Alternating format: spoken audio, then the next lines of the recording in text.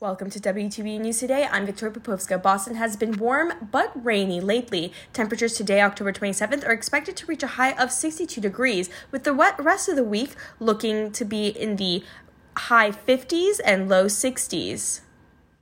A report on influenza vaccines written by Crystal Yormick. As winter approaches, Boston University is encouraging students to receive their annual influenza vaccines. BU will be offering free flu shots to students with the university's health insurance at its yearly flu vaccine clinic. Prices will vary for students not enrolled in BU's health insurance. The clinics will be held on the medical campus in the Hybert Lounge on the 14th floor. There will be a clinic this upcoming Friday from 9 a.m. to 3 p.m. Students who wish to receive their vaccine are required to make an appointment through Patient Connect beforehand. In Boston, Massachusetts, I'm Crystal Yormick for WTBU News. Joining us now is CCU with a story about a reported assault along the Charles River. A woman and a girl reported separate assaults along the Charles River in Waltham, according to the Massachusetts State Police. The girl reported on September 14 that she was being grabbed from behind, pushed against the tree, raped, and assaulted. On October 20th, a 33-year-old woman told police that a man approached her from behind and touched her twice while she was running. Police described the suspect as a 20s or 30-year-old Hispanic or white man of average height and build. Both Waltham and State Police said they would continue the investigations, add extra patrols, and increase visibility in the area. In Waltham, Massachusetts, I'm CCU for WTBU News. And now a story written by Kevin Bullendier about a railroad union.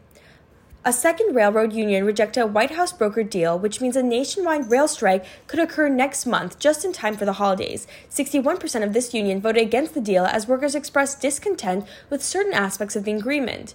A strike could still happen as soon as November 19th, unless all 12 unions approve their contracts or unless Congress steps in. A potential strike would bring havoc to the U.S. economy, as this industry is responsible for transporting 40% of goods in the country.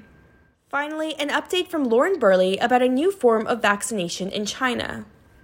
Shanghai, China started administering an inhalable COVID-19 vaccine on Wednesday, the Associated Press reports.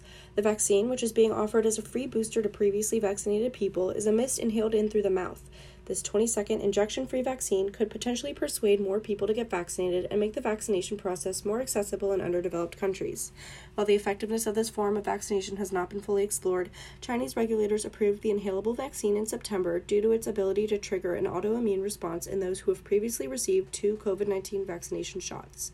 Researchers have said this inhalable vaccine could fight the virus before it reaches the rest of the immune system. About 12 of these vaccines are currently being developed and tested globally. In Boston, Massachusetts, I'm Lauren Burley for WTBU News. That's it for this edition of WTBU News Today. Be sure to tune into our full program every Tuesday and Thursday at 6 p.m. Eastern over on WTBU Radio. On behalf of all of our editors and writers, I'm Victoria Popovska reporting from Brookline, Massachusetts for WTBU News.